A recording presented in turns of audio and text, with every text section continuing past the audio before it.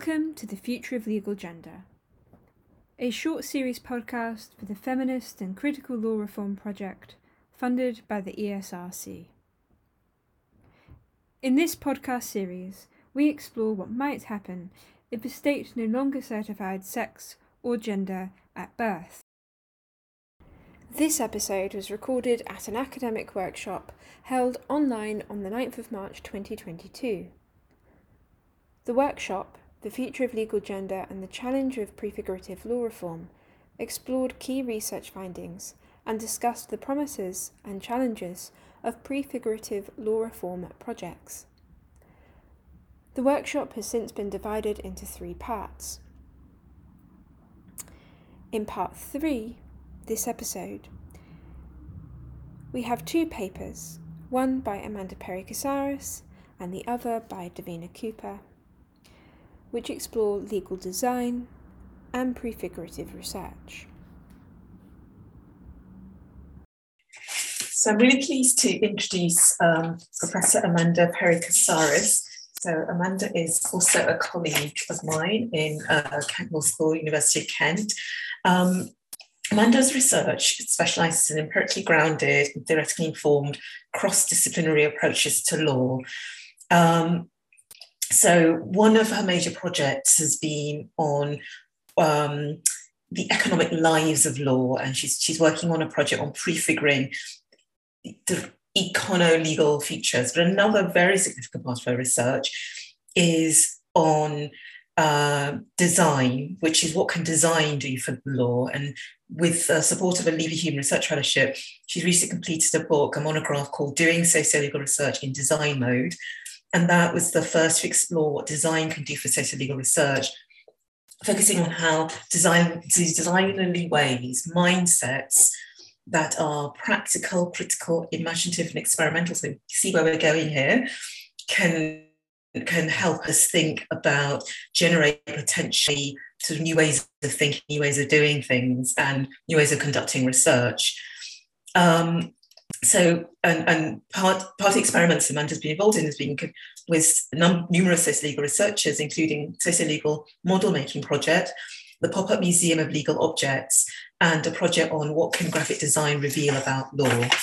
So with that in mind, Amanda's going to be talking today about designerly ways with the future of legal gender.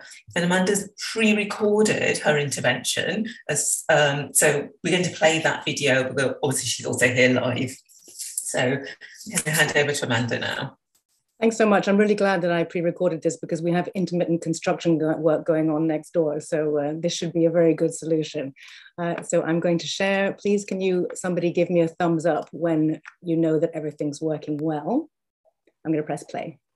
My name is Amanda Perry-Casares, and I'm delighted to be able to speak at this symposium for the Future of Legal Gender project. I'm going to be drawing on my work at the intersections of law and design, much of which is set out in a recent monograph called Doing Socio-Legal Research in Design Mode. And my task for today is going to be to ask the question, how might designerly ways be used to enhance the longer-term objectives and impacts of prefigurative or anticipatory law reform projects such as FLAG? So first, I need to give you an understanding of what I mean when I use the term designerly ways. It's not my term, it's from Nigel Cross. And furthermore, there's a great deal of disagreement as to what might be included in the term designerly ways. So in recent decades, design-based methods or designerly ways have come to be seen as a resource that can be used by non-designers to address problems in other fields. So anything from, for example, the regeneration of neighborhoods to decisions for businesses to policy making. As I said, views differ about what are the core characteristics of designerly ways, and also views differ as to what terminology we should use to refer to them. I'm going to give you my favored interpretation, and in so doing, I'm going to be building on the work in particular of innovation designer Ezio Manzini. So I would highlight 3 particular characteristics of design, or 3 dimensions of design that are central to this term of designerly ways. The first one relates to mindsets. I would say that designers and designerly ways are characterized by mindsets that are simultaneously practical, that is, they emphasize the ability to make things happen, Critical, that is, they emphasize the ability to identify what is right and what is wrong and why. And thirdly, imaginative, that is, they emphasize the ability to conjure that which is not yet or still present. So they do this simultaneously. Designerly mindsets simultaneously address the practical, the critical, and the imaginative. Secondly, I would emphasize the experimental processes that are characteristic of design. So when I say experimental or emphasize experimentation, I mean this in two ways. First of all, designerly processes tend to more scientifically test hypotheses, but I also mean it in the creative sense of following leads or being provisional. That kind of duality between the scientific and the creative, which I'm using loosely, is captured in this diagram, which is adapted from the double diamond, and it captures this idea of divergent and convergent thinking that designers go through. So they open up, they generate all sorts of new different thoughts and possibilities, and then they close down to a particular solution or a particular conclusion or a particular point of focus. So that characterizes the scientific testing and also the creativity. Thirdly, I would emphasize strategies, the designerly emphasis on strategies that make ideas visible and tangible, whether, for example, in digital or material forms, texts, objects, maps, models, artifacts, spaces. And they do this to communicate with themselves internally, to run through ideas, and also to communicate with others.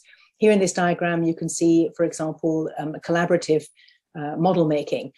Participants gathering together individual pieces, putting them together to make something shared, and then taking them away to use in other formats. And we'll see some examples of this. Importantly, I'm not suggesting that designerly ways are a panacea. They need to be used in, or a comprehensive method. They need to be used in combination with other legal and other methods. And they need to be used with the same degree and dimensions of caution that you would apply to any other kind of method. So why would one work in design mode? What would be the benefits? I want to argue that working in design mode, whether as an expert designer or as a non-expert designer, can prompt and facilitate us to do three main things. The first is to make shared sense of problems, in particular by generating and testing alternative solutions. I use these terms with caution because, of course, a problem is never so clearly defined and a solution is never so clearly defined, but we'll leave those as bracketed. Secondly, it can help us to generate more or differently meaningful contributions and relationships with the people that we're working with. Thirdly, it can help us to work with alternative pasts and futures, whether desirable or otherwise, to inform our present thinking and practice. And these features are especially relevant in relation to problem situations that are open, complex, networked, and dynamic, and therefore deeply contested. So what makes me think that the FLAG project is amenable to designerly ways? If we look at the aims of the FLAG project, they are to critically explore different ways of reforming legal gender status, to contribute to ongoing policy and political discussions, while taking a longer term approach, to understand different people's hopes and worries. If we look at one of the major outcomes of the project, the legislative principles, we can see that it's intended to be a guide to principles and choices raised by future speculative reform, to stimulate debate about how it might work as a progressive legal measure, and as part of a slow reform process. So I would argue that these quotes, these extracts that I've taken, all suggest that it is a practical, critical, imaginative project, and it's experimental, both in the scientific and in the creative sense. It's concerned with pasts, presents, and futures, and it addresses an open, complex, networked, dynamic, and therefore contested situation. So the next thing I want to ask is, what can we learn from existing experience in other fields? And here we can look to three fields in particular, the field of hate crime, post-conflict Cyprus, and sustainable development initiatives at the United Nations Development Programme. And I'll take each of these in turn. So thinking about the insights from hate crime, first of all, I want to highlight the strategy of mapping, the processes and strategies that go into mapping. And I'm going to introduce to you two projects that were both attempting to test, adapt, or promote the use of an internationally recognized concept, that is hate crime, in order to address targeted violence in different countries around the world. The first project that I want to highlight to you that focuses on hate crime was a policy initiated project. It was led by CEJI, which stands for A Jewish Contribution to an Inclusive Europe. It's a non-governmental organization, and it was funded by governments across Europe and intergovernmental organizations as well. It focused on 6 European countries, Greece, Hungary, Ireland, Italy, Spain, and the UK, where hate crime is an established concept. And the aim was to use participatory workshops to surface the actual and potential systems for reporting and recording hate crime in each of the countries. The themes that I want to identify here that are distinctive about this event were that the participants were extremely diverse, as were their perspectives, but the idea of hate crime, the concept of hate crime, was well established. And there was an effort to kind of embed and enhance the use of that term as a policy tool in each context. So here, the important point from our perspective is that they had participatory workshops which centered on these consensus building activities. And this is where the designerly ways were used.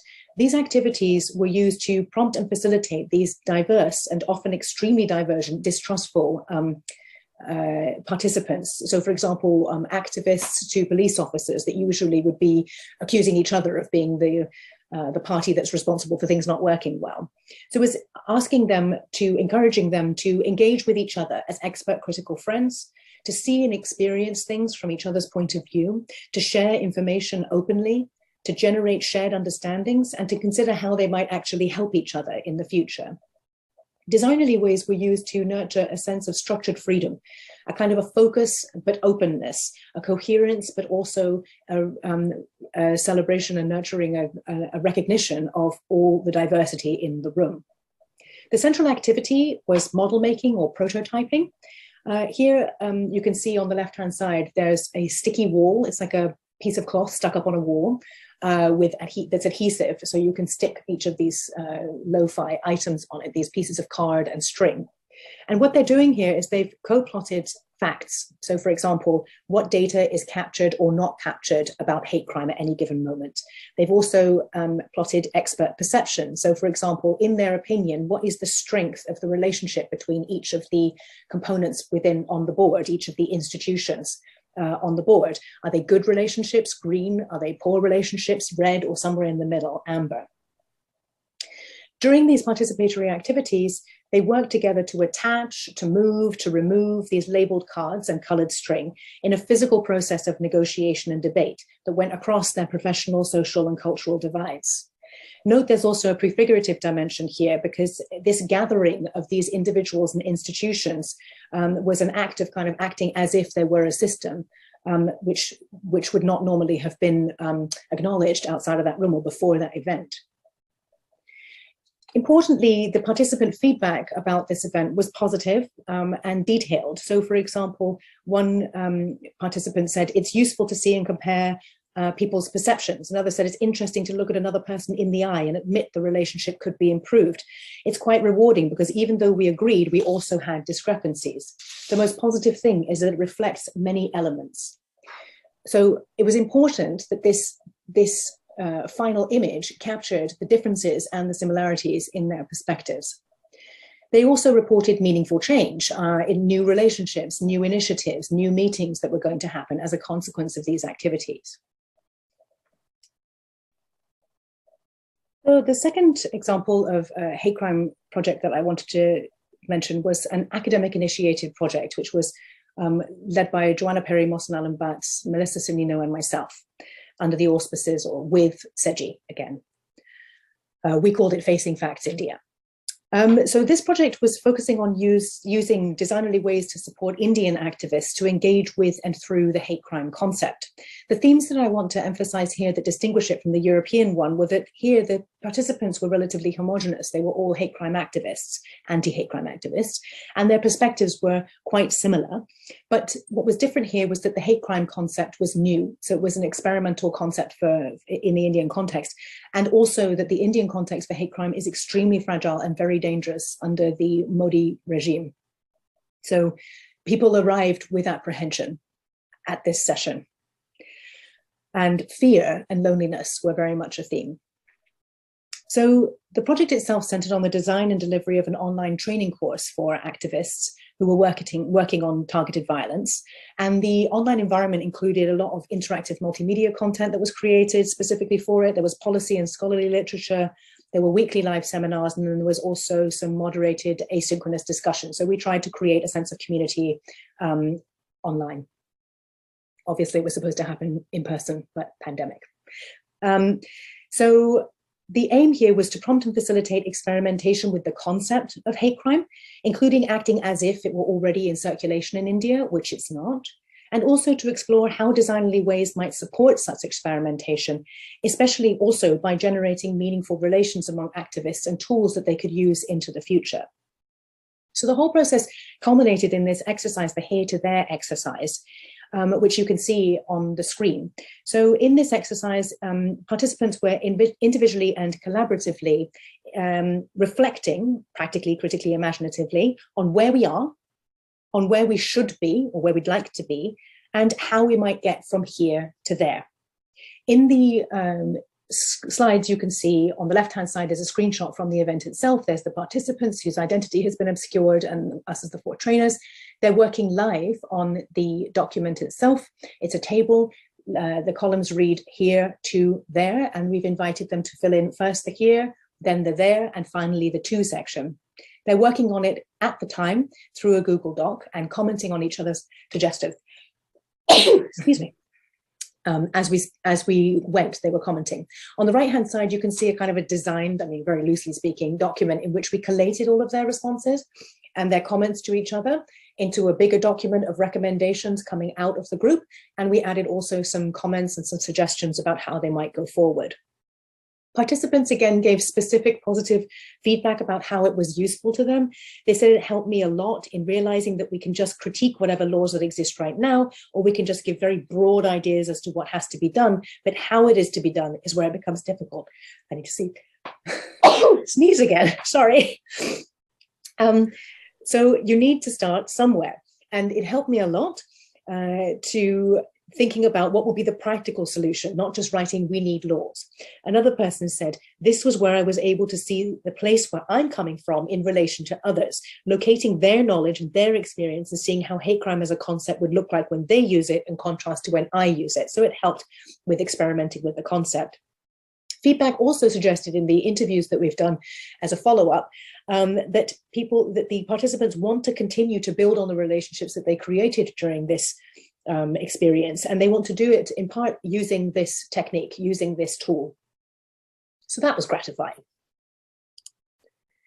Next, I want to move on to thinking about some insights from Cyprus, the island of Cyprus. So Cyprus has been more or less divided between predominantly Greek Cypriot South and the predominantly Turkish Cypriot North since colonial times in the 1950s. And this culminated in 1974 with a military conflict and the suspension of island-wide interactions of all kinds.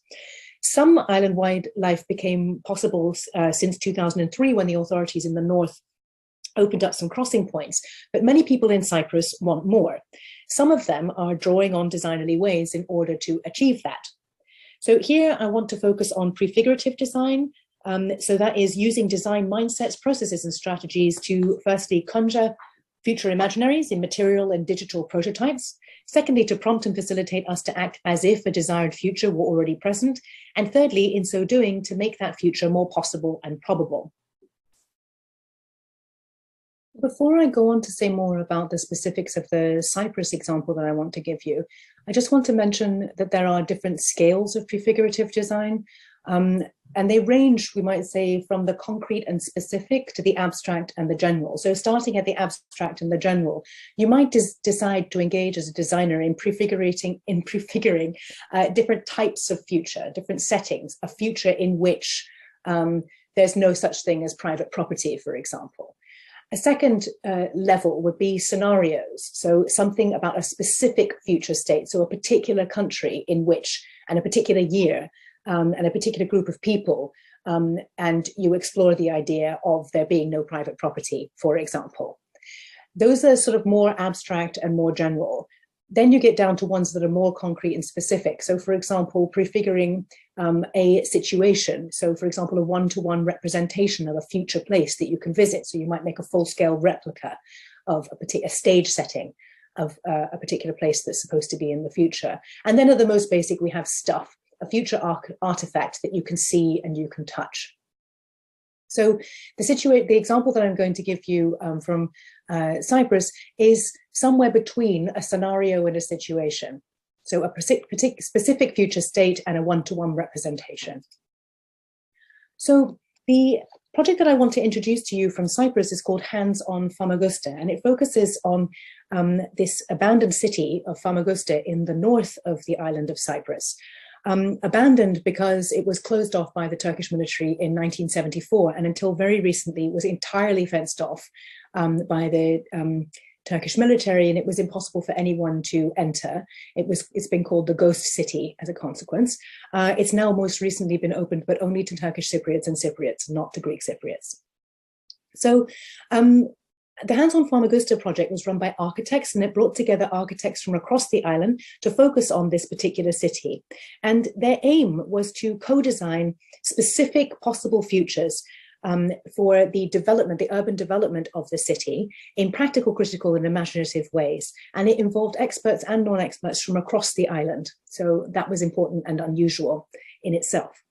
Their process had 3 stages. The first one was to countermap the spatial, economic, social, and cultural controversies that exist in Famagusta. And you can see on the left here, there's a matrix, which was very large scale, A2 scale, A1 scale, massive sheets of paper that were hung up around the wall, and on which you can see a map outlining the area in question. You can see photographs documenting the present situation in the area, and then you can see proposed situations. So in each of these columns, they're mapping particular features as they exist now, as an architect or an urban planner would. And with the red, they're making suggestions about how one might change things. Secondly, they imagined alternative urban planning possibilities. And they mapped those possibilities, taking them from these red markings into a digital interactive model that they made available to members of the public. They asked members of the public to respond to different kinds of scenarios and to make choices about which of them they would prefer, using this very elaborate digital model that I can't even describe, but you can definitely go and have a look at it. So members of the public were engaging and saying which one they would prefer and why and so on. And they also made a physical model which eradicated all the differences between the different kinds of property and just presented Famagusta as a kind of a future blank canvas. And they brought that to different parts, different places all around the island for members of the public to come and look at Famagusta and get in touch with Famagusta in a way that they hadn't been able to for a very long time.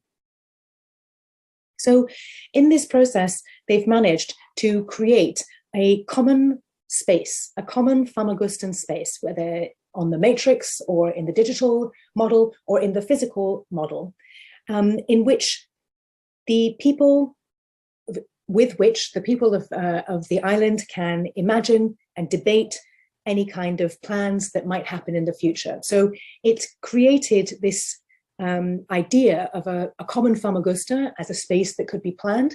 And also it created the idea of a space for debate that does not really exist in the wider sense, but it created it for that particular moment. The third set of examples that I want to give to you come from the UNDP Innovation Programme, and here I'm going to call this instantiating. So every year, the United Nations Development Programme, UNDP, runs an event called the Istanbul Innovation Days. And in 2021, they had the event online, and Futures specialist Stuart Candy was invited to design the opening event. He decided to use his ethnographic experiential futures approach, which combines ethnographic methods such as semi-structured interviews and photo elicitation with experiential methods such as prototyping. So a combination of designerly and ethnographic kinds of methods. Before the event, Candy interviewed 5 panelists in turn about their desires and their fears and their expectations of the future. And he made some aspect of each of those imaginaries visible and tangible in the form of a bespoke designed artifact. And that artifact he sent to each of the panelists, and they received it before the event, but opened it and engaged with it for the first time as part of the panel proceedings. During the panel proceedings, he then discussed with them the artifact, what it meant to them, what it made them feel, and so on.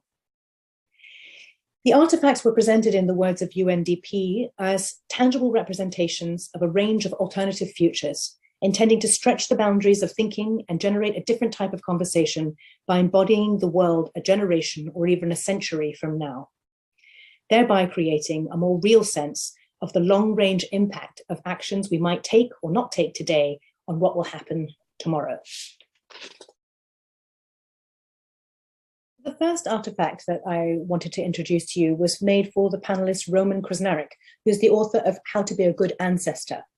In his semi-structured interview with Candy, Krznaric had emphasized the importance of taking a long view in political decision-making by, for example, focusing on projects that extend beyond our own lifetime. So in thinking about this and responding to this, Candy took inspiration from an ongoing process in Japan called Future Design. Here, the Japanese government has mandated all municipalities to create a future plan for 2060. And this has involved some pretty imaginative responses. So for example, in the town of Yahaba, citizens were divided into two groups. One has been tasked to consider the future from the present perspective. So they must stand in the present and look to the future and imagine what is required. The other was to consider the present from the future perspective. Now, this future group was asked to visualize being sent to the year 2060 via a time machine and to plan present-day town planning policies from the perspective of those living in 2060. In order to prompt and facilitate the appropriate mindset, that is specifically to prepare them for the act of doing something out of the ordinary, participants were asked to dress in traditional Japanese costume, a happy, for the Yahaba Town Festival. So Candy took this idea and designed for Krznaric in the present at the Innovation Days in 2021, he designed an Ancestors Assembly robe. And that's what you can see on the left-hand side of the screen. It's a robe that he makes a fictitious robe that is as ritually worn by the fictitious participants of the Ancestors Assembly in future years when deliberating on the potential impacts of their decisions on future generations. And it was presented to Krznaric's 12-year-old daughter, but Krznaric wore it himself. He just about squeezed into it during the IID event. The second artifact that I wanted to highlight to you was designed for the panelist Achim Steiner, who's the administrator of the United Nations Development Programme. In his semi-structured interview, he had observed that it will always be essential to have global governance platforms such as the United Nations on which we can all come together. But in the future, they will have to be significantly different. So Candy took inspiration from the Haudenosaunee Thanksgiving address, which is quite frequently referenced. You may well have heard of it before. Sometimes it's referred to as the words that come before all else, but these words are recited at community gatherings and ceremonies of the Six Nations of the Iroquois, and that reside in New York State and southeastern Canada. So the recitation is concerned with expressing thanks to Earth Mother, to the fish, to the water, to the animals, and so on. But it begins with a commitment to fellow human beings. To quote, it says, today we have gathered and we see that the cycles of life continue. We have been given the duty to live in balance and harmony with each other and all living things. So now we bring our minds together as one, as we give greetings and thanks to each other as people. Now our minds are as one. Candy created a hand calligraphed copy of the recitation and presented it as if it were the opening invocation for the General Assembly of the United Peoples, so not the United Nations, but the United Peoples, on the 22nd of April, 2070. And in so doing, he hoped to capture Steiner's hope that whatever replaces the United Nations will embody a deliberate decision to act differently with mutual respect and peaceful communication.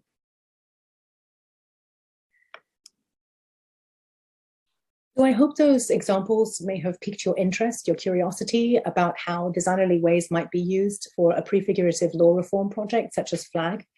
And in order to close, I thought I would present to you 3 activities or thought experiments that you could just turn over in your minds as we go forward. The first one is to do with standing in the present and casting backwards. So standing in the present and casting back to the distant past before formal certification. Try and think about what the impact of certification has been. What dimensions of life, what values, interactions, systems, rationalities, whatever dimensions you want to come up with, have been impacted by the introduction of certification? Have they been limited or replaced? Have they been enhanced or reused? You probably have quite a good sense of that, really, after all your interest in this field. How would you map each of those impacts? How would you place them in different sections of a page? How could you rate them as positive, negative, mixed, or neutral? Maybe thinking back to the hate crime example that I gave you. How would you show the weight or the significance of each of these impacts? Again, that's probably fairly easy for you. What would you see, though, if you overlaid your map with the maps that were generated by other people, especially those who seem to have generally opposing views to yours? Would you find overlap? Would you find any kind of points of connection? The second experiment that I'd like you to think about, again, involves standing in the present.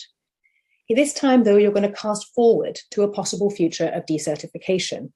Again, though, through the same thought process. What dimensions of life, whatever the ones you thought were important before, do you hope or worry might be impacted by decertification? How would you make these impacts visible? How would you place them on a map? How would you map them? Again, you probably have a fairly clear idea about these sorts of things, bearing in mind your interest in this subject. But what might you see if you overlaid your map with the maps created by other people, or by backcasting, the backcasting map, and also the future casting map? What might you be able to reveal if you were able to place those maps on top of each other? The third example that I wanted to give involves standing in the distant future and looking back to the present in the way that Stuart Candy did with his UNDP panelists. Here, you could stand in the future and you could think, wearing your robe perhaps, what values or interests must be protected, promoted, or suppressed in any deliberations around decertification,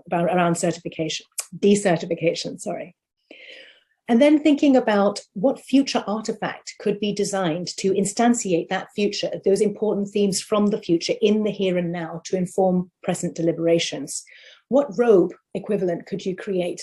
What plaque could you create? What declaration could you make to send back from the future to the present? For whom might you design that plaque or that robe or any other artifact? And how and where might it be deployed? And then the final question that I guess I would say in relation to each of these three exercises and all of the examples that I've given to you is, what important considerations or dimensions of human life are missing from these exercises? What do you feel has been designed out of them, shall we say, that you think is important and needs to be preserved, and that therefore you would think of as a warning for those who might use designerly ways for prefigurative law reform projects? And that's the end of my comments. So thank you so much.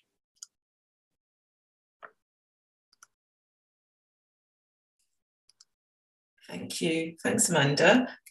Sorry, for some reason my camera isn't switching back on again. We just had a suggestion, which is that we go straight to hear Davina's talk, which is also on prefiguration, doing prefigurative research, have the two talks back to back, and then have a discussion about both presentations and a joint conversation between Amanda and Davina. So going to move straight over now to Davina again on doing prefigurative research. Okay. Thanks.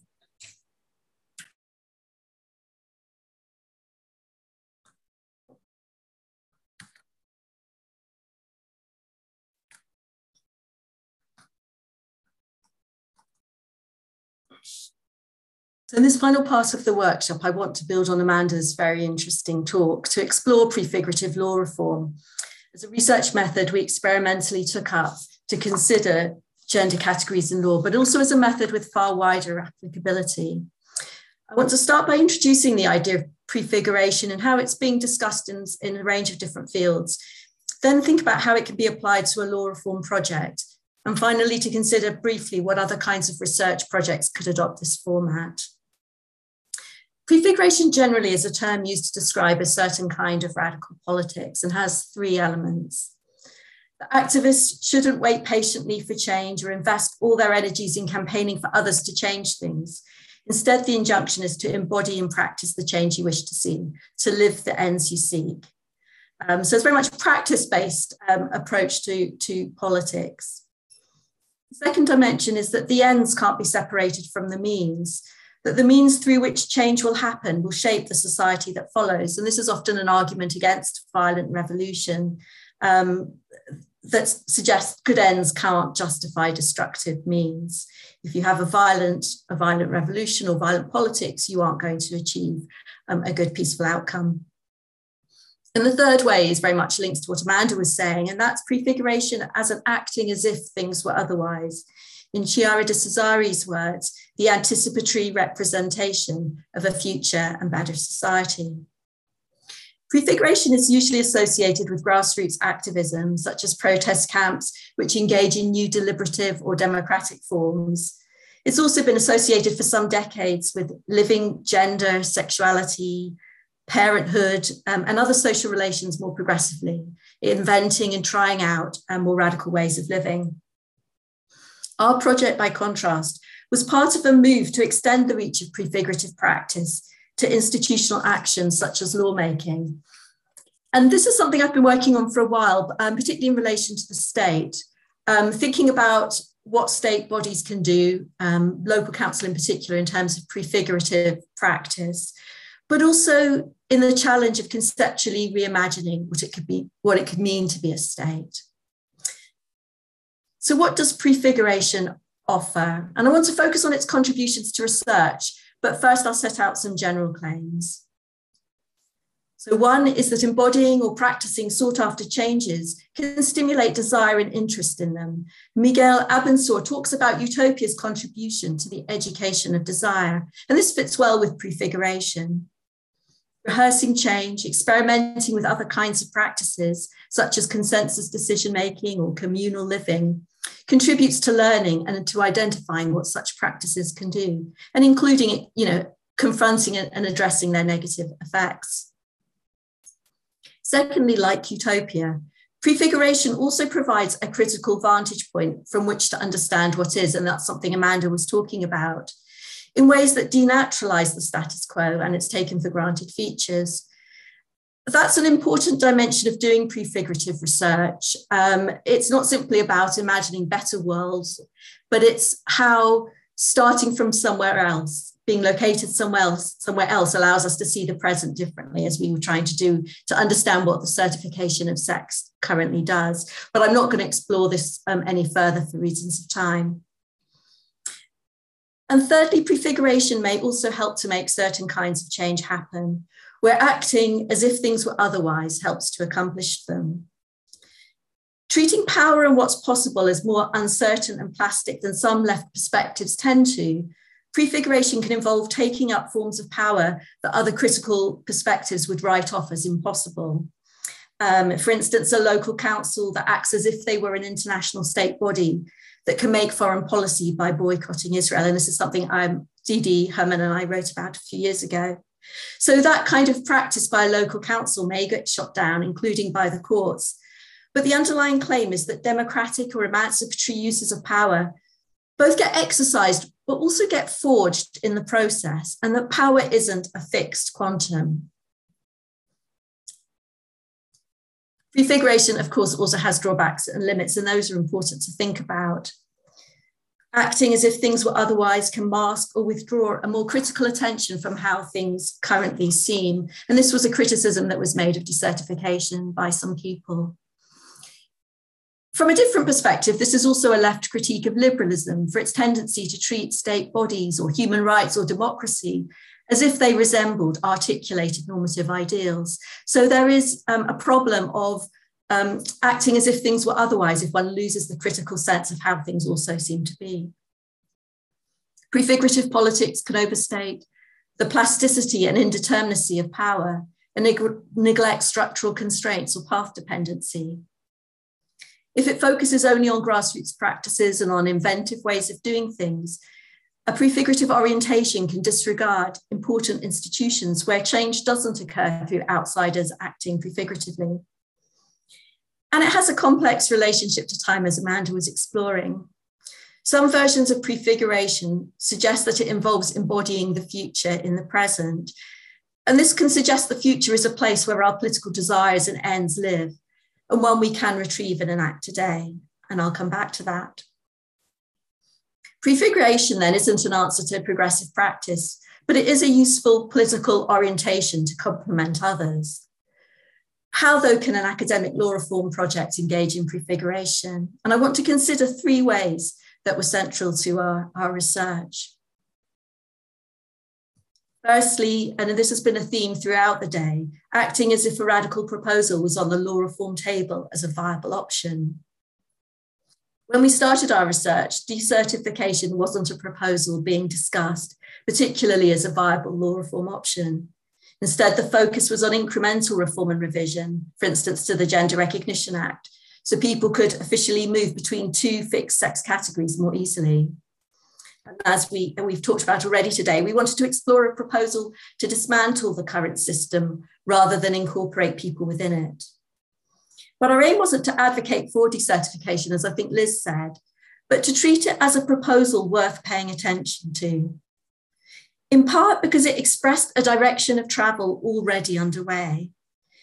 In part because it seemed to capture, but also in important ways failed to capture, a more radical gender abolitionist programme.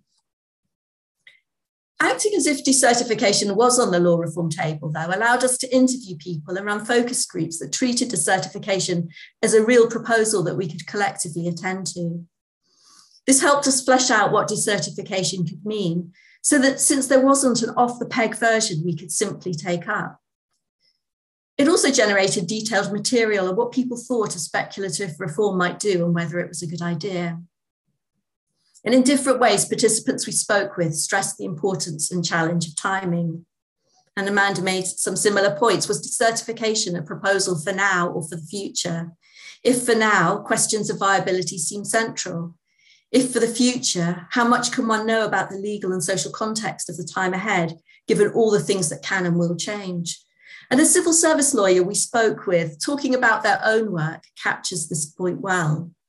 And they say, one of the things is that you try and get people to imagine how things could be, but then they tend to think that the thing that you're describing is the exact same in every other respect. But actually, because, as you said, it's quite speculative and doesn't exist, like lots of other things would need to change alongside it for it to really work. But people tend to, and understandably, they put it in the context of today, and they put all the paraphernalia around it, which is very much based on what they already know. I think looking back on the project and looking back on the last 4 years, what we ended up doing was adopting an accordion-like approach to time, of moving in and out in different directions. So we worked back from an imagined future of decertification to imagine what might need to be in place for its successful progressive development, to avoid it being a neoliberal exercise in state withdrawal. And we also worked from the present going forward, scrutinising the current legal landscape to identify what existing legal provisions would be affected. So we worked in both ways, but decertification also kind of stretched us out. If you think of the accordion stretching out, extending time, and then pulling us back to the now with all its anxieties, ways of thinking, and practical dilemmas. So in the sense of the stretching, the future becomes marked as the unknown, as something ahead and something one can't reach. But then it kind of collapses back into the present, where the future, in that kind of more condensed way, holds desire and hope as something that can be rehearsed and anticipated and piloted. And this stretching, simultaneously stretching and compressing of time, is probably inherent to law reform more generally, but it becomes especially marked with prefigurative projects which explicitly stretch towards and seek to embody, at least as a kind of fiction, a different future. The second way that the project sought to be prefigurative was acting as if do-it-yourself law reform is possible. So our project involved a kind of do-it-yourself law writing. And here we hope to build on several other progressive and critical academic simulations where legal processes are reenacted by unauthorized actors, but with revisions. And the Feminist Judgments Project is one well-known example of this, but others also exist, taking up and reinventing constitutions, contracts, environmental law, and so on. Undertaken as an academic project, there's a question about whether this can count as do-it-yourself. Many progressive legal projects lean on their academic expertise. But while it's perhaps controversial and it's something we can talk about later, I think the idea of do-it-yourself can be helpful here. It suggests that roles are being assumed which aren't defined by external norms of authority, or at least aren't entirely captured by externally recognized authority with all its restraints and normative expectations. So how we behave exceeds the authority that we might have. That participants are using skills and knowledge they have access to, but again, not in ways that are fully limited by conventional notions of expertise. That more than conventional networks are being drawn on. And that there's a kind of tinkering with the structure to see how it works. But is do-it-yourself law reform possible? If it was a matter of making law, this would depend on others recognizing and adopting the law, perhaps. But do-it-yourself law reform proposals have lower thresholds, since their possibility depends on constructing a proposal, not on bringing it into force. At the same time, proposals can act and they can be used for different ends. And some people said this happened with our proposal, that it was being used by critics to oppose the liberalising of gender transitioning procedures. Do-it-yourself law reform peels back the entry costs for proposing or writing law and for taking up others' proposals to do stuff, since claims of unauthorisation don't work in quite the same way. And so there's a valuable democratic quality to this, but it can also create a rocky research environment, as Aliado sort of raised and Liz was talking about earlier on.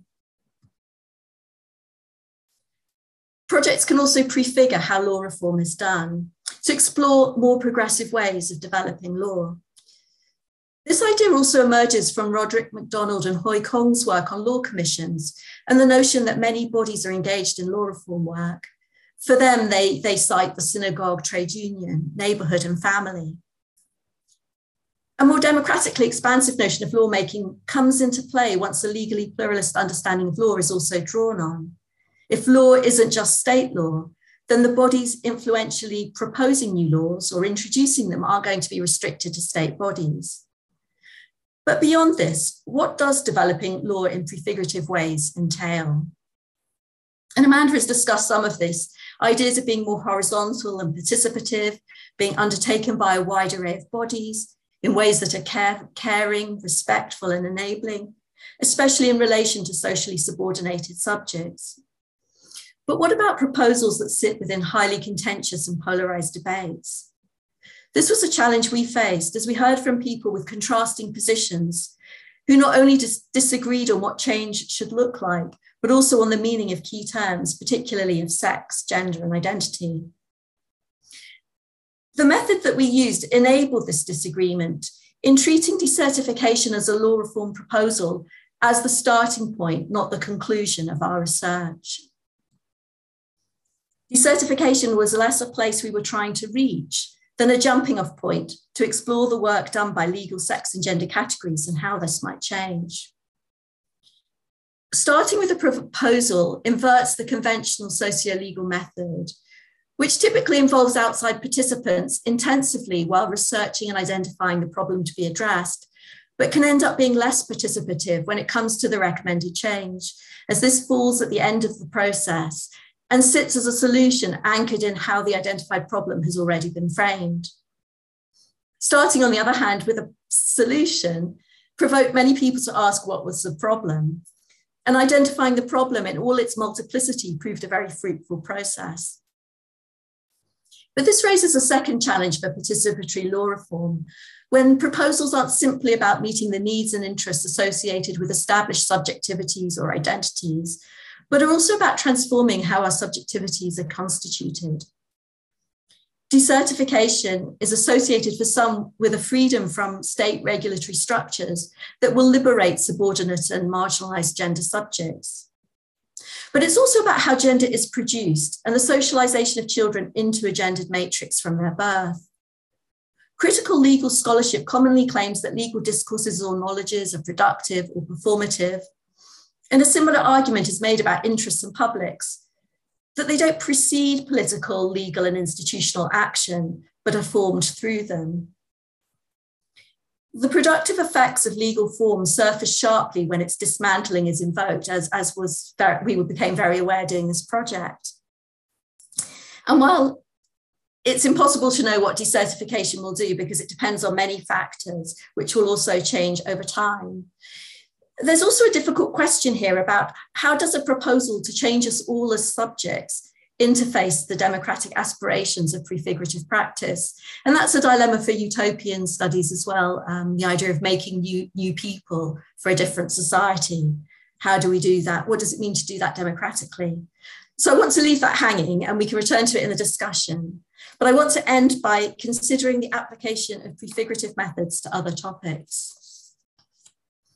I focused here on our project to prefigure gender as a legal category. But as a method, it has far wider applicability in inviting people to think seriously and in detail about radical change, and in developing what the radical change could entail, since it doesn't come into the research fully formed. We could imagine prefigurative law reform projects that explore other kinds of abolition or dismantling of prisons, of national borders, of the military, of money, of the established church in the British context. Such projects could explore attitudes to reform, the legal, policy, and social challenges confronted and how they might be tackled, the lens that abolition provides to understanding the current system and the investments in it, and what reform would and should entail with all its choices, since abolition is never simply a withdrawal. But does this method only work for abolition or dismantling kinds of law reform proposals? Is it easier to explore a reform that takes the shape of a cutting or ending than of something being added? And this is something I've been thinking about and would be really interested to hear other people's views. Could this kind of method be used productively to explore, for instance, new, more expansive welfare programs, or a lively progressive ecology agenda, or new forms of participatory democracy or international institution building? Does prefigurative law reform research need at least a well-defined question in terms of what is being removed or added, even as its investigation shows how much more amorphous such proposals inevitably are? So what kinds of proposals work effectively using this kind of research method? Thank you for listening to this episode of the Future of Legal Gender podcast. To find out more, head to futureoflegalgender.kcl.ac.uk. And to receive updates, follow us on Twitter @FutureGender.